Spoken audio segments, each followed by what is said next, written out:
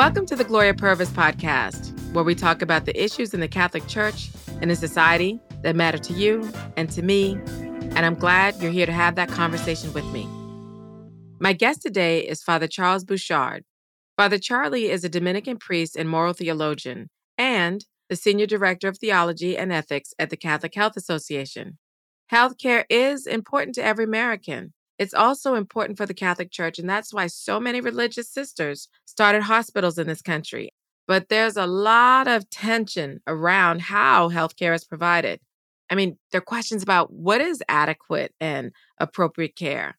And Catholic healthcare facilities are targets of lawsuits from civil rights groups about the kind of care they provide, especially around fertility, artificial contraception, abortion, basically how you treat and care for women around our reproductive systems. And that comes into discussions of freedom. And in this case, also religious freedom. Are we free to care for people as we believe is appropriate care for the human person with our understanding of what it means to be a human person and how to properly treat them? And I also want to talk with Father Charlie because I'm sure you also have seen the headlines. Catholic hospital turns away women in crisis. Catholic hospital refuses to serve women. Catholic hospital has inadequate health care for women. And I wanted to ask Father Charlie about that. Is that true?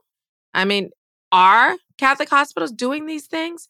And Father Charlie's on the inside, and he can give us a really deep look into the issue, deeper than any headline. It's not clickbait. It's what's the real deal? How are they operating on the ground with real patients coming in to see them in difficult situations?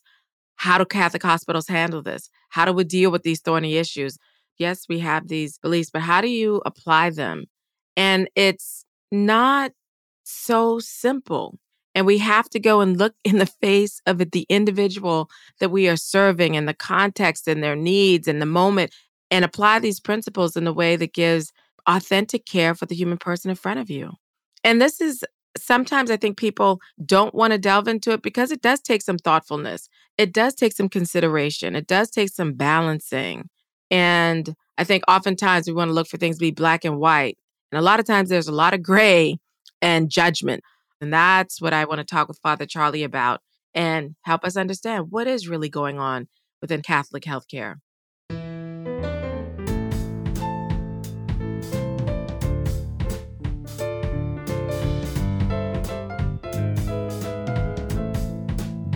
The Gloria Purvis podcast is a production of America Media, and America is committed to hosting very real, honest conversations in the Catholic Church today. These conversations should educate, inspire, and challenge us to think more critically, more faithfully, and that's our mission. So if this podcast is meaningful to you, please support it by getting a digital subscription to America. Go to americamagazine.org/subscribe and sign up today. The link is in the show notes. Stick around. My conversation with Father Charlie Bouchard is up next.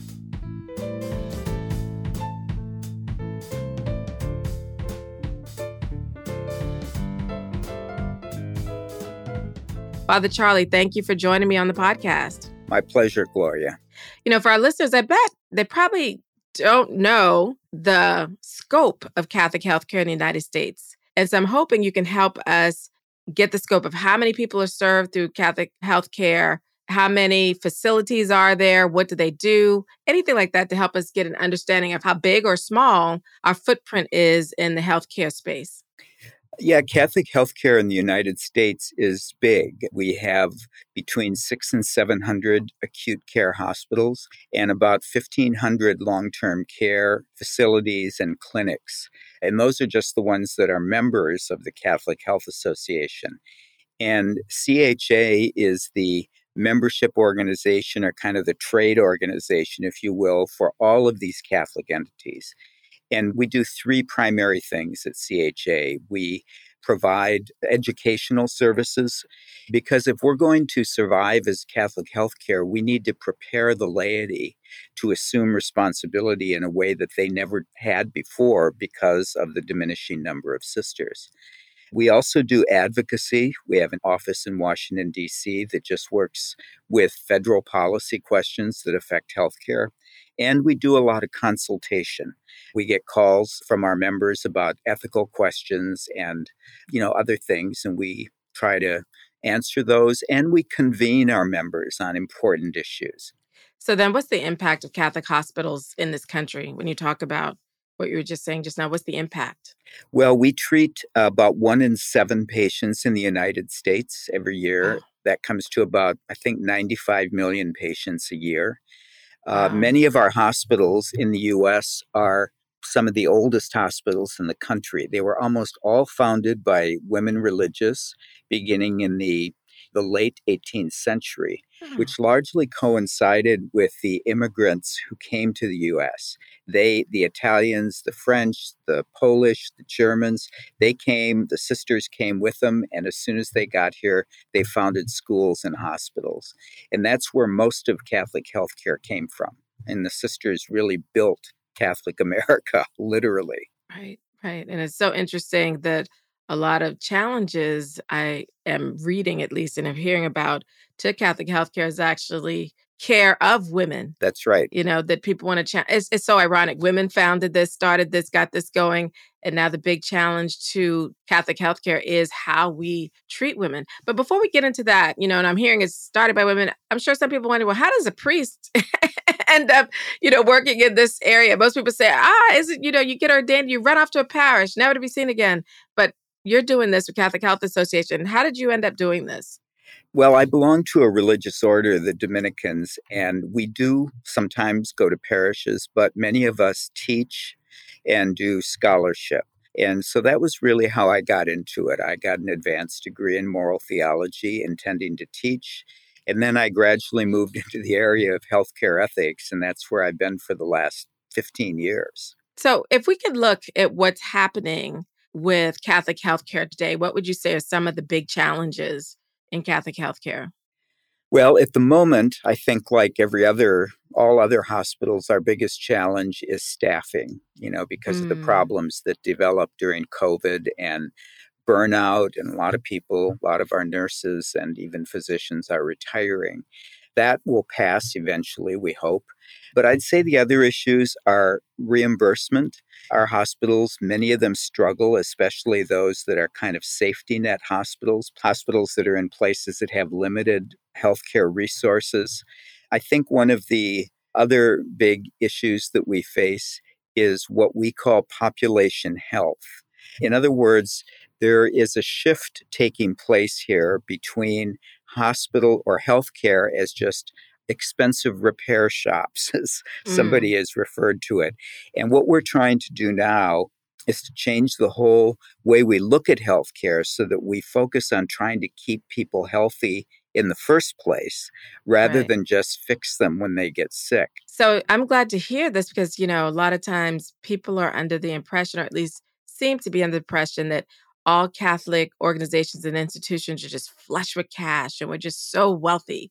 So, I imagine that lawsuits, Mm-hmm. on top of all these other issues that you mentioned, that lawsuits pose a particular kind of threat to our existence. And for context for our listeners, Catholic hospitals and clinics conform to the U.S. Conference of Catholic Bishops guidelines, which are called the Ethical and Religious Directives. And these directives prohibit a range of services that we as Catholics object to. And that would include artificial contraception, abortion, and sterilization. And the reasons why we do not provide these services is because we believe they're contrary to authentic healthcare. It's contrary to the flourishing of the human person and our understanding of sex and all these other things and how Mm-hmm. God made us. So this comes into play into how we view and treat people that come into the hospital. And so despite the kind of high quality care that Catholic hospitals do provide, groups like the American Civil Liberties Union, also known as the ACLU, sue Catholic hospitals. And they say that we deny health care to women by not providing these services. And so, can you just give us an example of the kind of lawsuit or challenge that the Catholic Health Association faces in this area? Yeah, I think there are two big areas that we have these kind of problems. One of them is with women's care, as you suggested, and I think that reputation which we've gotten for not giving women adequate care is undeserved. And I can say a little bit more about that. Yeah. And there are often lawsuits about supposed denial of care or denial of appropriate care. And this usually revolves around crisis pregnancies, where there are pregnancies that become very problematic. Lots of women have those.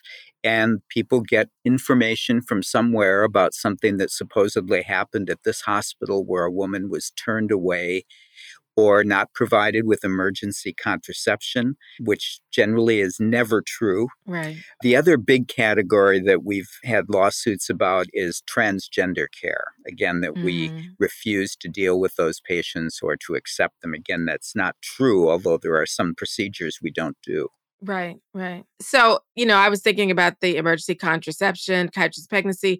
So a lot of times, I remember in Washington, D.C., there was discussion about what do you do with someone that shows up at the hospital and they say they've been raped and things like that. Or what happens when someone comes to the hospital, they're pregnant and they are having a crisis health situation. I'm thinking the only thing I can think of right now is preeclampsia, but there's so many other things I know. And what preeclampsia is like the high blood pressure, and it has all these impacts to the mother and the child that she's carrying. What happens is the woman and her child in her womb show up, and it's a precarious situation for both of their lives, or either or. And so the hospital is going to try to care for both patients. I want people to realize that there are two patients there when somebody shows up pregnant. That's right. So help us, understand what happens then in that case when they show up. If you could walk us through just high level. Yeah, I think your point about there being two patients is really the foundation of the way we provide care. And it's a source of some disagreement, obviously, with other people in society who really don't see the child as of equal value to the mother. So let's take the case of emergency contraception. The ACLU and other groups have charged that we don't take care of assault victims when they come to us. That is absolutely not true. I don't know of any Catholic hospital that would turn away a woman who has been sexually assaulted. We provide the same treatment that any other hospital would provide. We even provide contraceptives to prevent a pregnancy from that sexual assault. I think where the misunderstanding has come from is that these hospitals, when we are called on to provide that kind of emergency care, we want to have a forensic nurse there on site, someone who is specially trained to gather evidence and to care for a victim in the event that we can file criminal charges. There have been a few cases in which a patient was transferred to another hospital because there was no forensic nurse on duty. And I think those were interpreted as being, oh, you turn this woman away and you wouldn't care for her. That's not the case. We've got these specially trained nurses who are called sexual assault nurse examiners. And we want to have somebody, that's right, sane. In the case of, preeclampsia or pulmonary hypertension, other conditions that occur in pregnancy, again, we're not going to turn anybody away. We're going to treat them as fully as we can, but we are not going to deliberately kill a child in order to save the mother's life. But we do make a distinction between a direct abortion, where we'd simply end a child's life in order to save the mother, and circumstances in which a treatment may unintentionally but unavoidably result in the death of the child. But we're not going to do it as a means to an end. Right. It's never the intention to go in and end the life of the child on purpose. Right. That's never the intention. And I know to some listeners, they're probably like, what do you mean you provide contraceptives to survivors of sexual assault? Could you walk us through that? Yeah, I think the difference is that in a normal marital relationship, the use of contraceptives could be just to avoid a pregnancy. We don't want to be bothered, or we don't want another child. Sexual assault is a very different situation. So when we provide contraceptives in that case, what we're trying to do is to limit the damage done to the patient by the perpetrator. And we are counting on the fact that probably there is no pregnancy, that ovulation probably has not taken place. So we're kind of, making a bet here and taking a risk, but we do it for the sake of the woman who has been assaulted. So the difference being the likelihood of pregnancy, or by that time, conception and implantation is slim to none by Right. the time the victim comes in. But as in the case of giving the contraceptive, is to try to get ahead of a possible conception, not to work after a possible conception. So I want people to hear that and That's right. understand that and know that the intention is completely different from what happens in consensual relations that are trying to thwart the natural outcome of a sexual act. Completely different uses, completely different intentions. And what the hospital is doing is not in violation of our understanding as Catholics. And this is why I love our faith is there's a lot of nuance and we think through things Right. and we're trying to look at what is the proportionate good, I guess, in Hmm. the case of trying to treat a survivor of sexual assault. Now, on the flip side, we've talked about what we think and what we believe somewhat about treating women. What is the ACLU's argument? What is it that they're alleging that we do? Well, I always find the ACL's attacks, if you will, on Catholic healthcare to be, I think they're hard to understand because if you look at the website for the ACLU and the website for the Catholic Health Association in terms of our advocacy priorities, for example, they're almost identical, on issues like criminal justice, voting rights, capital punishment, disability rights, juvenile justice, prisoners' rights. All of these things we Hmm. agree on. And yet there are these areas, especially related to reproduction, in which we diverge. And I think in some ways, there are groups out there, including Merger Watch, which go after the church because we're an easy mark. I mean, Oh, especially in women's care, you look at a church that only ordains men. Okay, that's one strike against you. You look at the sexual abuse scandals, the clerical abuse scandals we've been to, that's another strike against us. And so yeah. you can kind of go after the Catholic Church and Catholic healthcare and make a case. We can be an easy enemy in a way. And I think that's unfair.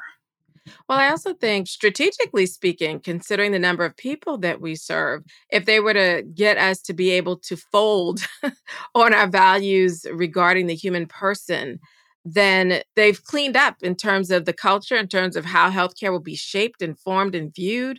And so I feel like we're still the conscience of healthcare, if you will. And we're kind of pesky, probably to some people in that regard. And so it'd be nice if we would go away. But I also perceive that they have characterized our healthcare as having some sort of malice toward women. Mhm.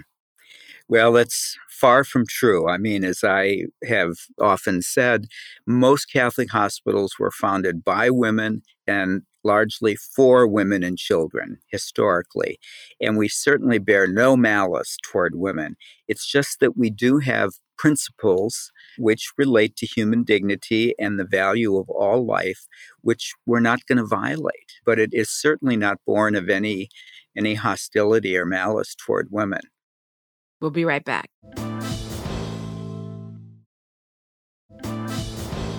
It seems to me that the kinds of things that the ACLU is saying, it's almost, well, it's not almost. They're saying that we give substandard care, Mhm. basically, to women in this area. And so I started to think about, well, or they'll say we need adequate and appropriate care. Women have a right to this. So who defines that? I mean, what is adequate and appropriate care vis-a-vis women? Well, there, are standards of care for just about every condition, and I think we comply with all of them. But we do stop short of saying that sterilizations and abortions are standard care. Right, In fact, we don't see them, especially abortions, as care at all. right. And I think, again, it goes back to our understanding of the human person. All of the things that the ACLU supports very much are part of the common good, how we live together, how we depend on one another.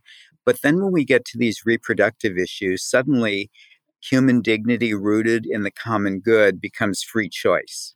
Now, I don't know how we make that shift, but that's where we draw the line. Choice is a part of human dignity, but it's not the same thing as human dignity. Oh, go into that a little bit more. Well, I would see, I think sometimes pro-choice advocates make free choice an end in itself. Okay, we're free. We got a choice to choose whatever we want to choose.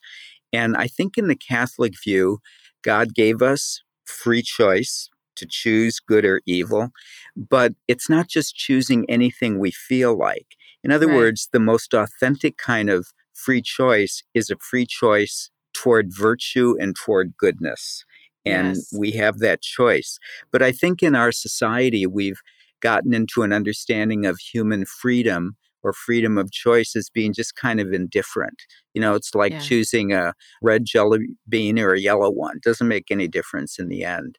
We think it does make a difference in the end. And it also has been interesting to me that the same sort of arguments used to support, let's say, abortion, that, I need to have this individual choice. The ACLU would probably criticize people using that same argument to avoid taking vaccines. Mhm. You know what I mean? But it's the same principle. If all that it is about is that I have the ability to choose and that is what is the good, then you really can't criticize people that refuse to take vaccines, whatever the vaccine is that we know is good for public health. There's more to the question rather than just the ability to choose. And so I think we have to have those kinds of conversations and help people understand that's where we as Catholics are coming from. We're looking at, well, what is it of all the things that can be done? What is good? What is evil? And then where do we go from there? And so why do you think the ACLU characterizes things in that way vis-a-vis what we do? Well, Gloria, that's a good question. I think part of it is because of very effective lobbying by some women's groups and some Mm, feminists who have managed to reframe this notion of choice in isolation from the common good and from the other things that are necessary for human dignity. And I think hmm that idea of choice has just been very appealing to people. I mean, today, with the vaccine crisis that you mentioned, people have picked up that same language about vaccines. Well, it's my body, my choice, exactly the Right. same words abortion proponents use. And it's hmm appealing. We all like to feel we're free, but we're not that free. Right. We do have to look at the implications of our choices and where they lead us. Well, it's also strange to me to believe that I can make a choice absent consideration of the other human persons around me. Right. In my family, in my womb, in my community. It's just a very different worldview, I think, to act in isolation from other people as if Mhm. we aren't connected in some way. Everything is connected. And I think our way is beautiful, actually. I like the fact that, we think about, well, how does this harm the least among us? How does this serve those who are disadvantaged? How do we treat the elderly at the end of their lives? I Mhm. think all of these things call us to a greater love rather than I guess I would call it a self centeredness Mhm. and only looking inward at myself and what makes me most happy without consideration for anyone else. And I mean, I just growing up in a family, that would be an Yeah, unhealthy family if we operated in that way. And so that's right. understanding we are a part of the human family, how could it not then follow that this would be harmful to the entire human family if we operated in this way, you know? And you can't, it's true in a family, and you also cannot build a society if everybody's primary value is radical autonomy. I mean, everything falls Mm, apart at that point. And Catholic social teaching, which has developed over centuries, values above all the common good, which is very countercultural in the United States, and yeah. solidarity, which means that everything's connected, or all of us are connected, even to people who are geographically or ethnically or economically distant from us. That's a Mhm. bedrock principle in Catholic teaching. I think another problem in the US, at least, is that we don't have a shared understanding of what the early embryo is. Mm, Nobody wants to engage that question because both sides are afraid they're going to lose ground. But if it's not a human person, then what is it? And right. when does it become a human person, then? And we just don't spend any time talking about that. So, but do we have to have, because I keep thinking, of course, of the status of Black people in history in the United States. And we don't have to have a consensus for something to be true. Like there was not a consensus that the Black person was a person Mhm. and to be treated, they were treated as property under the law. But I would say from observation and from reason and from also our understanding of how God made us, we would know certainly they are Yeah. persons. But for other reasons, people were able to jettison that for reasons of, pursuing wealth, because you could exploit this labor, exploit these people as property. So, when I hear that we don't have a consensus, I think back to that and I think, but we can know the truth, right? We can Right. still know the truth. We can reason through the truth and be okay with the fact that there are going to be others that are not there yet or just are going to outright reject it. But I will say this, how do we, though, have a dialogue with these people who frankly disagree with us or maybe even just hold up freedom as the end all be all?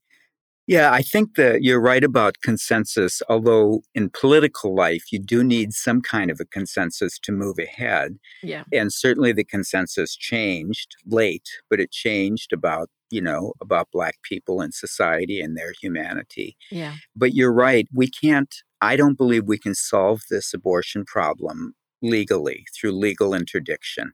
We have Mm, to try to persuade people of the truth of our convictions about this.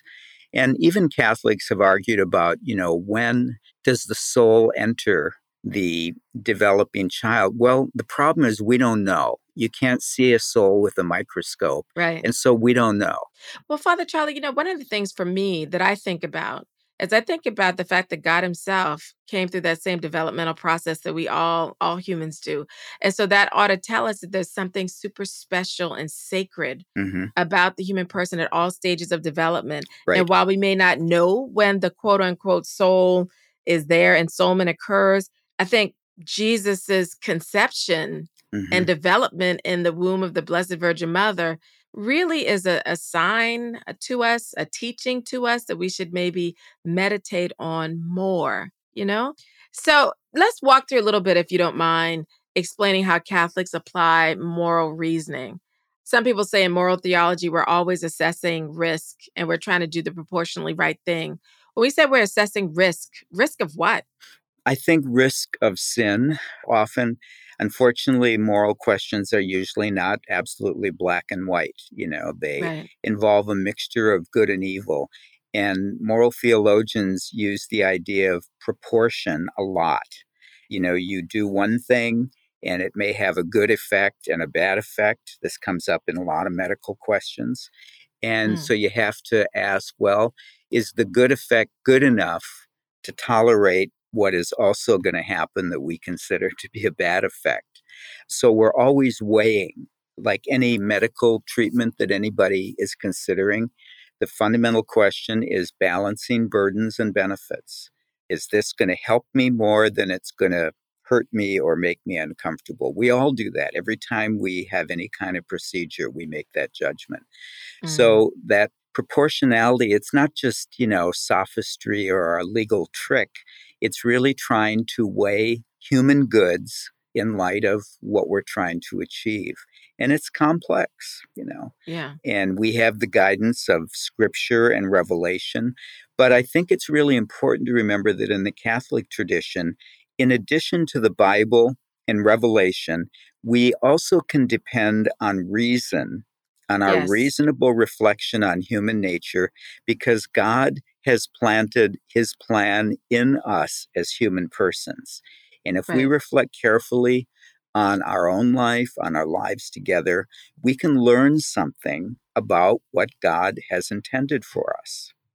And that's, I think, so important for people to understand that reason does come into play in our decision making. And I also think people need to understand that a sin comes in, we have to assess that as well, Hmm. which is so different. I think when I hear other types of reasoning for why people want to do something, the whole notion of sin is completely absent. Hmm. And I think that's how you can arrive at a place where you can say, I have this individual freedom to do whatever I want to do and not consider anyone else because they aren't considering relations Right. among other humans and relations with God. Hmm. And I do find also, I will say, Father Charlie, that people try to come up with the most exceptional case as if that then breaks the whole rule. Right. And I think that's the flaw because that's not how we operate at all. Could you maybe talk about that a little bit? Yeah, and I think that's especially true in healthcare, in these very complicated decisions, which most of us can't even assess. You need to be a medical specialist. I think Mhm. for us, we need to avoid those kind of extremes, picking Mhm. these outrageous examples, and Mhm. realize that every choice requires the virtue of prudence, as Catholics would talk about it, which is that kind of wisdom of knowing what ought to be done in this particular case, even though it's very Mhm. complicated. And, ethicists say that the more you get into detail, the more the general rule fails. It's like Mhm. something Mhm. is always true except when it's not, as a doctor will say, well, I'm going to give you this treatment. It always works for patients except when it doesn't. And you Right, want a right. doctor that knows how to deal with that exceptional case. Yeah. And I know we've talked a lot about abortion here, but people have to realize that Catholic hospitals, Catholic healthcare is equally concerned with life after birth. I mean, a Mhm. lot of probably a lot of the people that you see in hospitals treat are already born and dealing with some kind of health issue that brings them to the hospital. So I want to make sure people understand that. And, end of life care I know is a big issue as well. But, one of the things that I keep coming back to, because maybe I feel like, it's something that we need to struggle with is when we encounter people that keep holding up freedom as the end all be all, we have to be able to talk with them and we have to be able to convey our understanding of freedom, our understanding of how our conception of freedom will necessarily impact how we approach and deal with and treat, in terms of healthcare, other people as well. Do you have any examples of when you've had to talk with people that have that different view of freedom? And how do you have these conversations, Father? Well, I think dialogue is critical to living together in a society, but it's really difficult today because of polarization. And people are backed into their own corners, and then they embrace this notion of radical freedom so that I don't have to talk to anybody. I can make my own choices, like the vaccine debates. That's a good Yeah, good example of this. Now, some people are not going to be convinced. It's right. as simple as that. But Catholics operate out of a different understanding of the person, one that's communal, one that is part of a bigger system, a bigger community. And that's not always easy to get across in our society. Yeah. So I'm hearing that we just have to be okay with struggling and having these conversations, but not to abandon our values for the sake of getting along. We're going to try to Right. dialogue and we're going to try to help people understand where we're coming from. But what we aren't going to do is just abandon our beliefs, right? Right. And we do need to keep up the conversation. As I said, I don't think we can solve these problems legally. So we need to keep going back into the public policy debate and say, this is how we understand it. And this is why we think it's important. Some religious groups don't do that. They don't go into the public sphere, the political sphere, because they don't want to get contaminated. Okay, I Mm. understand that. That's not the kind of church we are. For better or worse, we get into politics, we get into the fray. Is there a risk of getting compromised? Yeah, but we're willing to take that risk.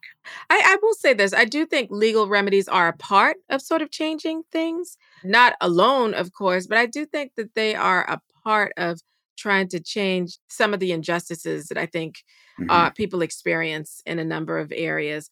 But you're right that laws alone don't convert hearts, which is why we have to stay involved in having the kinds of conversations that we do have. Well, I'm thankful that you're with Catholic Health Association and you're thinking through these things and offering to me and my listeners a little peek inside what's happening in Catholic healthcare and some of the big challenges that you're facing. Well, it's been a real pleasure to be with you today, Gloria, and I'm also grateful for what you do, Oh, helping to get this richer context of Catholicism out and make it available to people because we get pigeonholed. We people look at Catholics and say, "Well, I know what that's all about." Well, even right. most Catholics don't know what we're all about. We have this True. incredible tradition, and we Yeah. need to make the most of that. Amen. Thank you. You're welcome.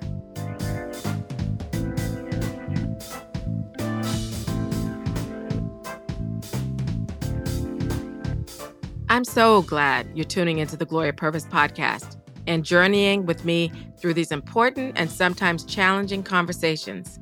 Please share this episode with a friend or family member, and be sure to subscribe to the Gloria Purvis podcast on your podcast app.